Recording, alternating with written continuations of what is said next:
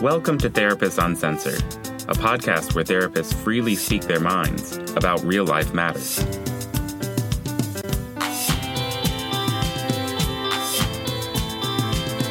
Hi, I'm Patty Allwell with Therapists Uncensored. I'm here with my co-hosts, Ann Kelly and Sue Marriott. And we're with Austin in Connection. Say hi, guys. Hi.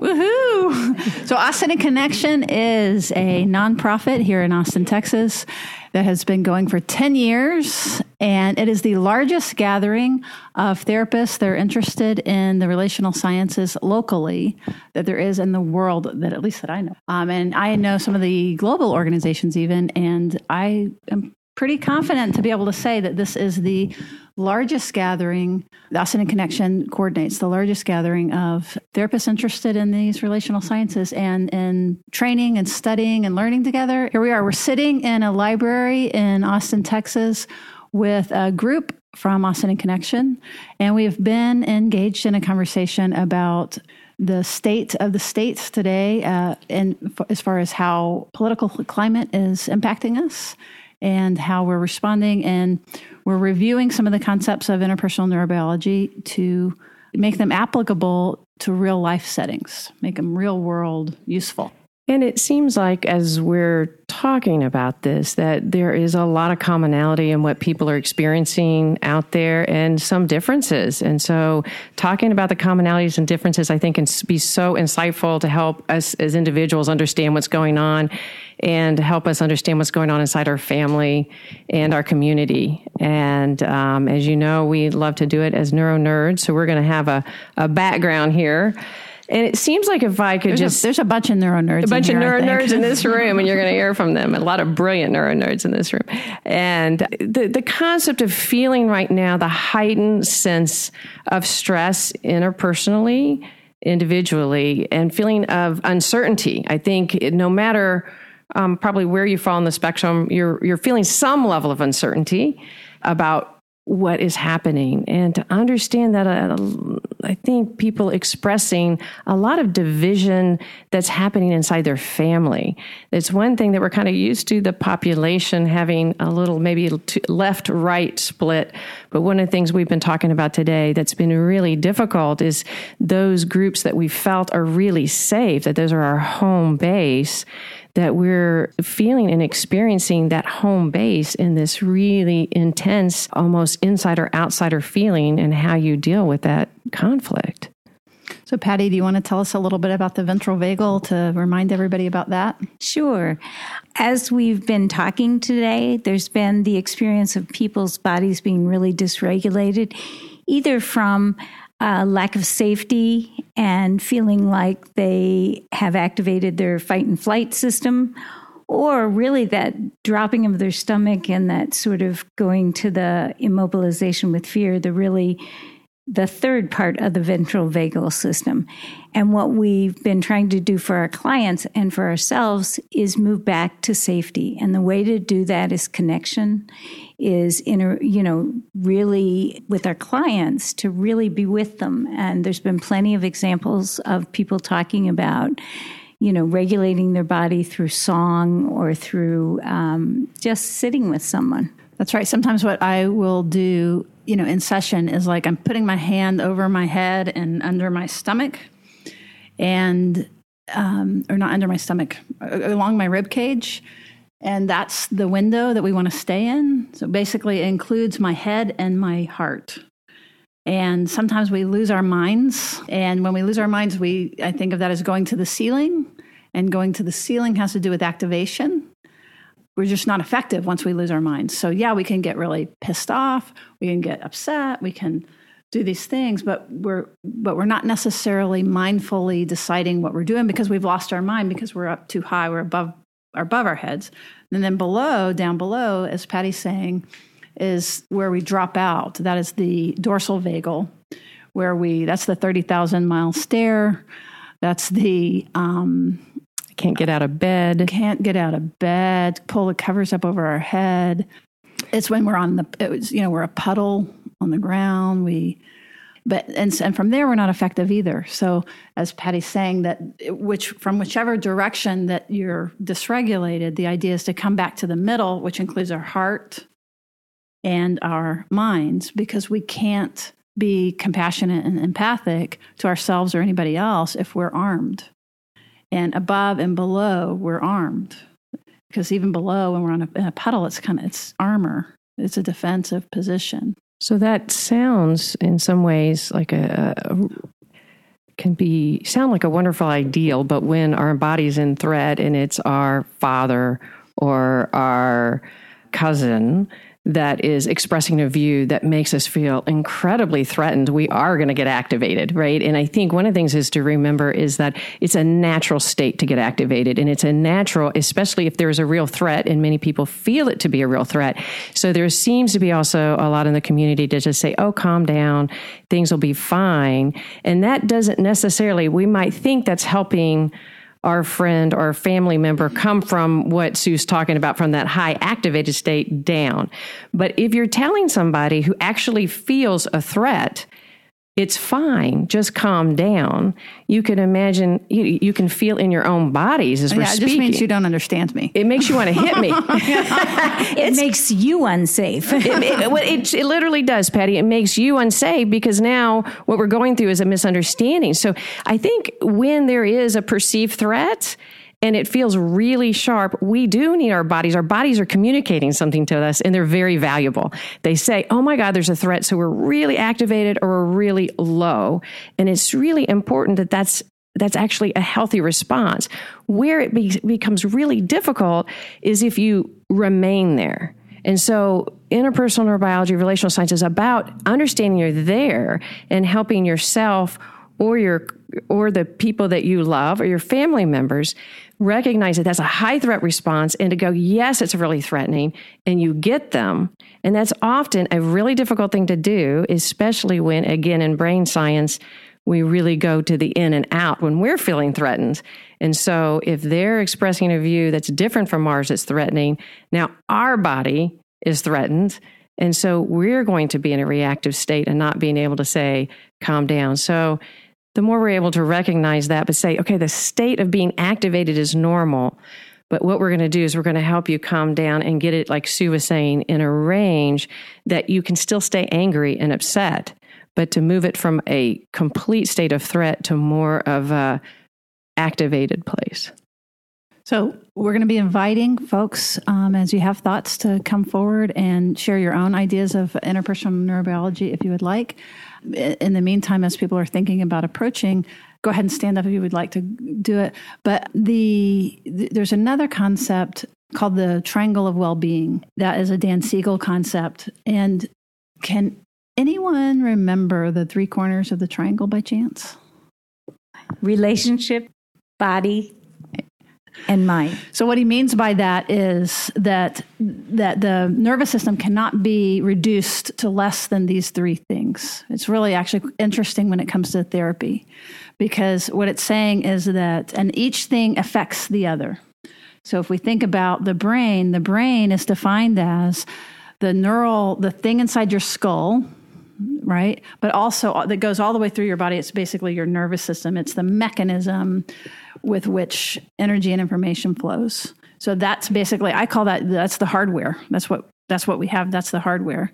The mind is what emerges. It's the process that regulates information and energy flow. And it's very different and separate and distinct from the brain, which is really cool, I think. And then the third one is relationships. And of course, relationships are, again, part of what goes back and forth. I call it neural Wi-Fi. And so that we're affected by our hardwiring, what came before us, our biology. We're affected by our software, which is it's a rough analogy, but it's our mind and what we're thinking, our moods. Like moods affect us, and moods, if you think about a mood, will affect relationships. And if we stay in a mood and stay in a mood and stay in a mood and stay in a mood and stay in a mood, it can affect our brain, right? Our brain affects our mind, and our mind and our relationships up here is affecting both things as well. It's affecting our mind and what we're thinking and how we're feeling. And then all of that is affecting the hardwiring in our body. So the cool thing about this is that your mind can change your brain, and relationships can change your mind, right? And so as we're all therapists sitting here right now, so with each person that you're sitting with, you've got one point of the triangle every 45 minutes or every hour or however long your interval is that is changing, that you're absorbing and you're being affected by each time. So us being able to be more conscious of that, and this is true as you're listening, whoever you're in close relationships with, their mind is affecting your mind and your brain and is affecting the relationship. And so what we want to do is be aware of this in a really positive way and use relationship as Polly. I'm going to call you Polly. As Patty was talking about, because I was thinking polyvagal. Not the other kind of Polly. Happy. Okay, I've totally lost my train of thought. So funny how Polly does that. When I started thinking of, well, that's when I totally went to polyamory. So far I've been in a polyamorous. No, that's a joke. Oh. So, does anybody have anything? Please go right ahead. About 15 years ago, can you hear me? That's perfect. As Dan Siegel was going through one of my trainings, we spent a lot of time together exchanging these ideas when he was formulating his early ideas about interpersonal neurobiology and neurobiology, excuse me. And so I made it a quest to understand my attachment pattern first and foremost, and it was a search to really get it clear because these things are not conscious to most people. And now it's instituted as the central part I do in every one of my trainings. People have to learn their own attachment patterns, how they work, what the dynamics are. And it's just been, it just allows you to sort of moderate your own reaction to things once you grasp this is what's happening, and you can almost predict how you're going to respond to certain predicaments. And but it took me some time to do it. It didn't happen overnight. So the whole quest has been how do you modify these patterns, particularly if they're extreme and they're not real functional. And so it's just been central to me to do that and understand the brain work and include that in my books and so forth.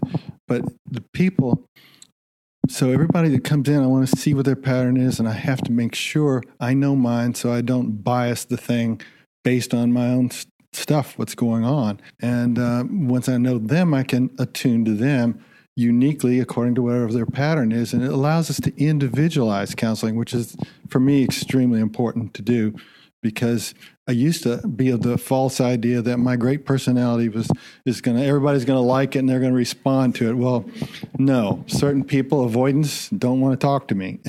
And people that have certain kinds of attachment patterns don't respond the same way. So I had to, sort of get over myself and realize that, you had to respond to people according to what their patterns were. And so that's been the focus, and it's been a very moving experience for me.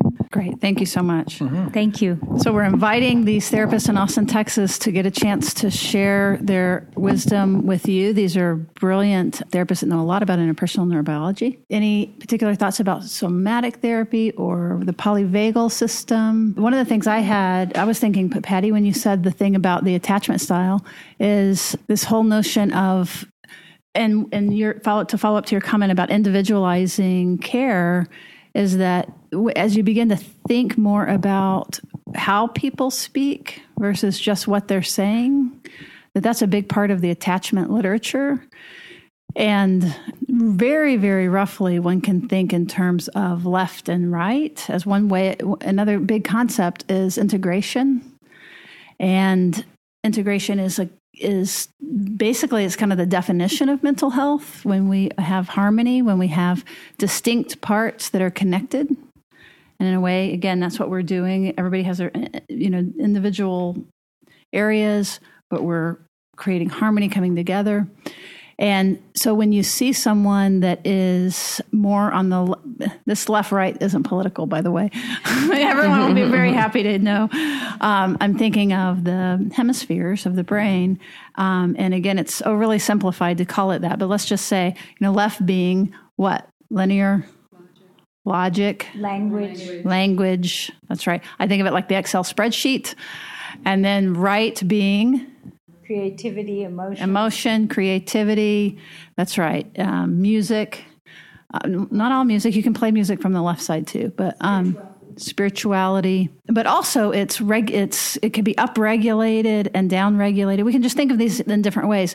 But as you can see where somebody's landing, then you can know better how to direct them. So somebody who is very aroused probably doesn't, like, we're wanting to get them, it's almost like bring them more left, like get their wise mind where they can get their thinking back on. And then if somebody is very avoidant and dismissive over on the other side, we're wanting them slowly over time to be able to get more connected to their body and to their emotions and inside themselves and feeling safe. And then like being aware that we need anything. I'm a recovering avoidant. And it's like I have to sometimes remember if I see needy people around me, it's like, oh, maybe it's partly because I'm not connected to my own need, that somebody looks really crazy and needy. So that process is part of how that happens. But anyway, I was thinking of that from the individual treatment, that the more that we know about this, the more very, very specific that we can respond to be able to help people, move people in the direction towards integration. Yeah. Stephen Porges, who's the developer of polyvagal theory, talks a lot about how people's nervous systems are unique and their responses are really unique. And so there's no, having the idea that there's one way to treat a client is just, sort of ludicrous. And there's nothing uniform about reactions to big stimulation. Yeah, and there's nothing uniform about being able to respond to yourself and to those people in your lives right now. There's not like we can give one answer for every person, but what we've heard consistently and is about really getting in touch with what is happening in your own reactivity, and that's the center, because trying to appeal to somebody else, if you're not connected to what's happening in your own sense of threat, you really won't be able to do that. And one of the focuses on self-compassion, and people think about self-compassion in a way of just being kind to yourself, and it doesn't seem as easy. It just seems, just be kind to yourself right now, and that's not always so intuitively obvious. But to stop and think about it, and what we're speaking about is that first part of the self-compassion is being mindfully aware about what's going on inside of you. Kind of like the hairs on the back of your neck. Yeah. and then to be, I think the thing that is so important and is at this point in time can be so difficult with what's going on to get more active is to be able to then find the awareness of saying, this is really hard. Whatever is going, and being able to be aware, like what you're experiencing is hard. And then the more difficult, though, is the common humanity, because our instinct as humans, remember that part of seeing the threat and dividing it as you're the threat and I'm like what you think is threatening to me, what I think is right? That's a human experience, and we recognize it more in other people because when they're expressing what we think is wrong, it's so obvious. Right. I sometimes think of self-compassion like woo-woo, like, oh, yeah. It's kind of like yoga or something. Yes, I know I'm supposed to do that, but, But it's actually really, really not. It's very scientific, because part of what we've been talking about is technical even. Yes. And finding the common humanity is going to be one of the most difficult things right now, because we can lose it even among our friends. And we can lose it in our family. And when all of a sudden we want to defriend our own family members, it's really hard. We have that threat because, like, as you were saying with the triangle, Sue, is we feel that disconnection. It should be threatening. We should feel it as alarming. But what we can as humans think is that the instinct is to get the threat away from us. And that's a human's response. You're threatening me. I'm going to defriend you. And now I feel better. but it's this immediate feel better. But unfortunately, what it's activating is a disconnection, which so in and of itself is a double whammy. It makes you have an immediate calm because I've gotten the threat away from me by defriending you. But as I've done it, you've not, it's an immediate actually dopamine hit because we feel powerful. We felt helpless in listening to you. Now we feel powerful because I'm going to cut you off, which means I'm going to get a rush of dopamine. But we all know the crash from that. And we know the long run as we start feeling conflictual, thankfully, because our body, as Sue's talking about, is we need the relationships. That's part of our human connection and our survival.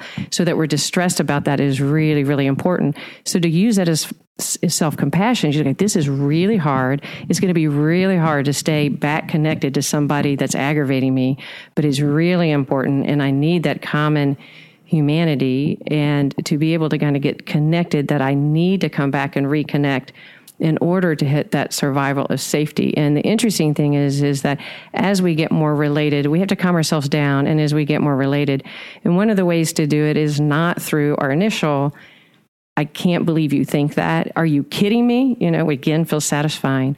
But to the righteous indignation. Doesn't it feel good? Oh my God. I'm sure that I can be guilty of it in the last month. It's a great defense. It's an immediate defense that feels very self-satisfying, but actually as in the end, if we stay there, again, we can go there and that's helpful. Because when we're feeling immediately helpless, we got to go, and that makes us feel powerful. That's an important step. We just can't live there, because if we live there, we live in disconnect, and we disconnect our community as a whole. And so to be able to go from self-righteous to indignation, one of the things I suggest, or we've been suggesting, is what is it like to turn it not, I can't believe you voted for that person, to, can you understand, I would love it if you could just hear what's so hard for me in this. And so you have to get attached to what's hard for you. That would be vulnerable. It would be. Who wants to do that? Who wants to do that? Especially if we're feeling threatened. It's so hard, but that's why self-compassion is connected to other compassion. So if you can go, can you hear what is so hard? You can feel in your own bodies your ability to open up a little bit and connect the wise part of us that needs that relationship. And then the good news is we get the better hit, and that's the opiate hit. We get those things that in our body that satiate us, that actually bring in our value systems and then make us feel connected more. And then you can then, as you say, can I tell you why? The other hit is you're starting to express your value system. And when we express and we get connected to our values, it activates a different part of our body. So what we're talking about is when we're in threat, we're hitting the reptilian brain, and that shuts us down and makes us tight and cuts us off. But when we can actually get related and we can connect to the opioids, which is always a good thing to connect, it tends to actually open our body up, and it actually makes us a sort of a safer environment for connection. And then by doing that, we get attached to our value system. If we can activate what's valuable to us, it actually then puts in a different part of our brain that actually activates our desire for relationships. So if we can say what is valuable in what I'm telling you, we're going to activate the neuroreceptors of the person that's important to you to be a little bit more of an open listener. So I'm curious if this brings up any thoughts for people. Yeah. I told myself I wasn't going to get up here, but this is vulnerable for me. But y'all have done such a good job of the flow. Just felt right for me to share this. We talked a little bit about this before we started recording, but what you shared about our families, our attachment origins, our home, our sense of where our home is coming from. And I feel like for me, I have two homes that have kept me safe in my life. And one is my dad. He was kind of mom and dad and helped raise me, and he's an amazing, loving human being. And the other home is my therapist and spiritual community. And I don't give lip service to that. They're like the mothers and sisters and that I never had, but yet always feel like I've known. So for me, that has been truly heart opening. And so for me, I've had other people that have looked at a few of my Facebook posts and said, gosh, you seem like you're coming from a moderate position. And I kind of stiffened at that response because I feel like I know exactly where my actual position is, and it's not in the middle as far as my political views. Yet, I think what they're seeing is what's moderate is that moderator. It's that I love my dad and I love my sisters, and I'm just using the feminine because it's kind of like mom and dad, but they're on opposite sides. I'm on the same side as my sisters as far as who I voted for and what views I believe in, and they're pretty far to that one side. But the moderate part is the people that I know and love, not just my dad, but friends that did vote for the person on the opposite side. I can't get on board with them being wrong and them being the problem. Mm-hmm. So in that sense, it can be, and it has been, and I've gone up and down in that. I loved, Sue, your reference with the keeping it with the head and the heart. I've been up with the reactive and down with the paralyzed, and I think a lot of us have, and just paying attention to that from the inside out. It's been very important for me. But it's almost like I lost both parents when I get into one of those places because of the reactivity I've seen from the people that have been my home on the feminine side, on my sisters, the therapists and spiritual side. So. Mm-hmm. And they don't stay in that place, thank goodness, for the most part. So it really helped me to hear y'all frame it that way with talking about your home. And I just feel so much less alone in it, hearing it that way. Because I kept stiffening sort of at you're moderate. I'm like, I'm not moderate. I know exactly what I think and where my opinion is. But I am moderate in hey, they aren't the problem. We're all in this together. I love my dad. I love my friends. That doesn't mean that I support them and I want us to just go, oh, it's going to all be okay. Let's push this all under the rug. Let's pause to thank our sponsor, Lesley University Mental Health Counseling Programs, where you can help others transform their lives with creativity and compassion. You can apply a social justice lens to mental health care and achieve your own goals through their master's and PhD programs. Online at leslie.edu/mental-health. Now let's return to our podcast. So you moved to a more flexible, adaptive, coherent, energetic, stable state, which is some of the signs of integration from stiffness to flow, in a sense. And just as a concrete example, it was a different part of your mind that was open. And I'm curious about other people. We have someone who wants to speak. We're talking about self-compassion, but I think a very important part of stepping into a situation that is heated is having compassion for other. And I think that's one of the early places when you notice that, either the situation or you are being sort of sucked in, is to be able to, as I notice that, sort of detach from it a little bit and not get right under that tsunami wave of emotion. And so that first piece is a little bit of compassion for myself. Wow, this is intense. This person is really coming at me, or this opinion that someone's expressing really strong. And that could be regarding any subject. And if we can have a little bit of distance at that point and sort of almost feel like we're taking a step backwards, we can have compassion for what we're seeing come from that other. And that other might be one of our closest loved ones, my husband, or it might be a client who is in distress and expressing some of these really strong emotions. And so just having compassion for that. And, another word for that is joining that person, coming up to their level a little bit without feeling like, in that tsunami, I want to really refute everything that's going on and match them. So it's the opposite. And what I notice with, the mirroring is that I can help them come down a little bit so we can perhaps approach more dialogue and more give and take and more balance and flow.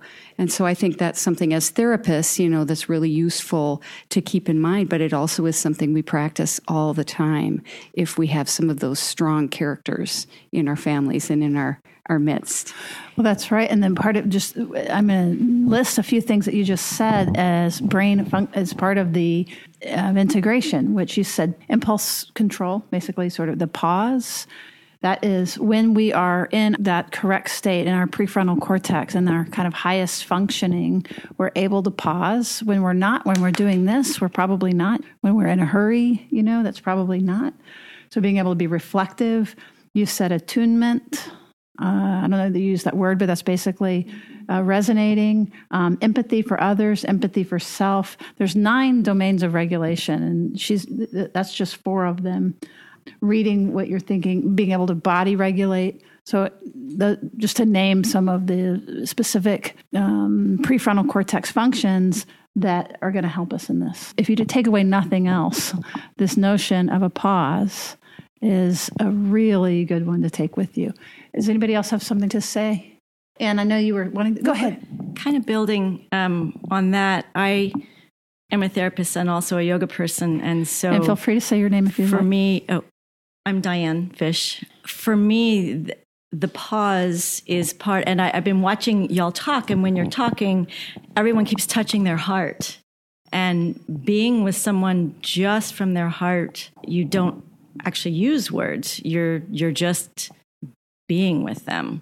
And it slows everything down and allows both of us to regulate a little bit without having to struggle with saying the exact right thing or, oh my gosh, how am I going to get them out of this funk or whatever. It really puts us in that place of just, I'm here, you're here. And if we sit here long enough and breathe, we're just attuning.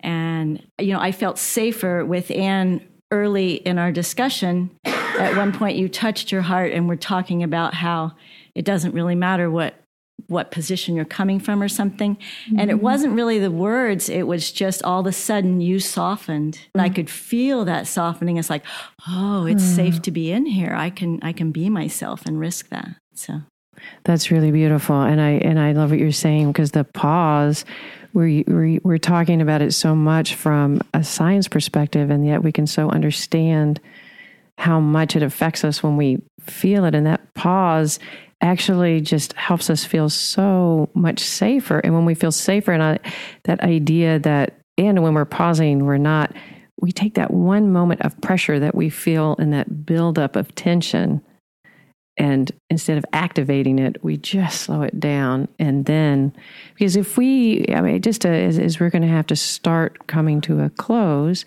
we've been talking a lot of interpersonal between two, but we understand that anytime we divide, it's threatening. And so if we allow ourselves out of our own immediacy to divide between them and us, in and of itself, before we turn the mics on, we were talking about the Civil War, we were talking about Vietnam.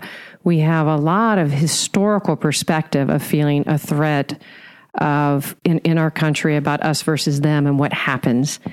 And so it's always important, as was reminded, to remember that this is a moment in a big scheme of time, that's in a really, really important moment, even though it's felt very differently by many, not by all.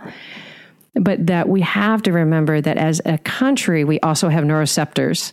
It is not just, it's like our whole community does. So if we divide, if we promote a division between an us and them, instead of working really hard to find our own threats and our connections of why somebody, as you said, Tiffany, and your family would vote differently than you, then we're going to promote fear across the country. So it is, this neuroceptors happen inside of us, between us, but also in our entire community. So it's such an important work that we're doing for ourselves and for each other, but we have to sort of reduce that desire in our impulse to see that somebody other than us is threatening and we are safe, so that we don't, as a country, divide in a state of threat. And I think that's the urgency we're feeling in this community as we speak. I think there's some urgency over here as well as some folks who might have one more thing to say, just like... What I found to be helpful, this is Stephen Vasquez, is that people, the way they respond to the media, avoidance, they don't want to see it at all. Other attachment patterns, they can't get themselves stopped watching the TV and hearing the news. And there's all kinds of other patterns.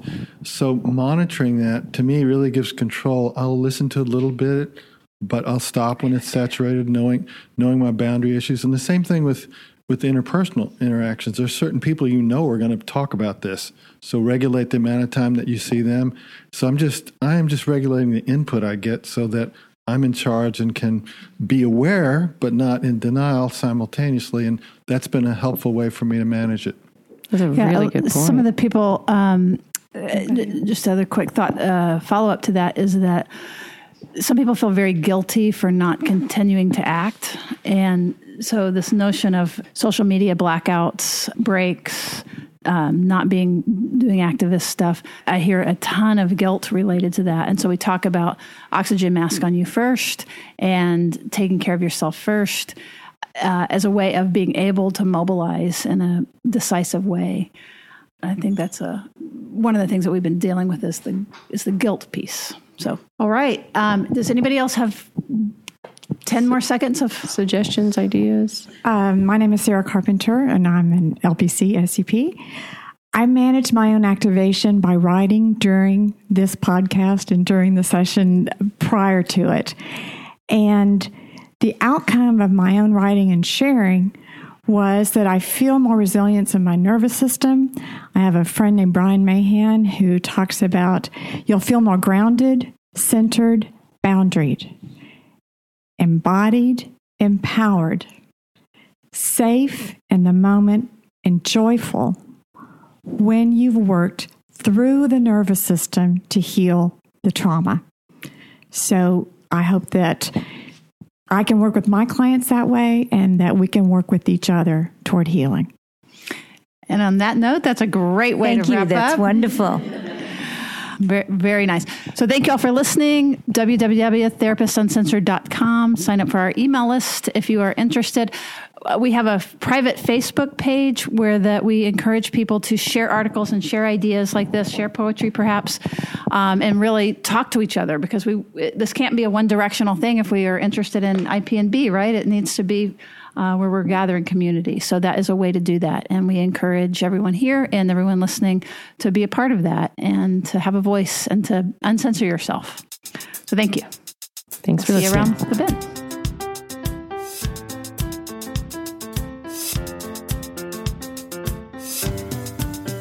Therapists Uncensored is Ann Kelly, Patty Alwell, and Sue Marriott. Becky Mendeville edits this podcast and provides technical support.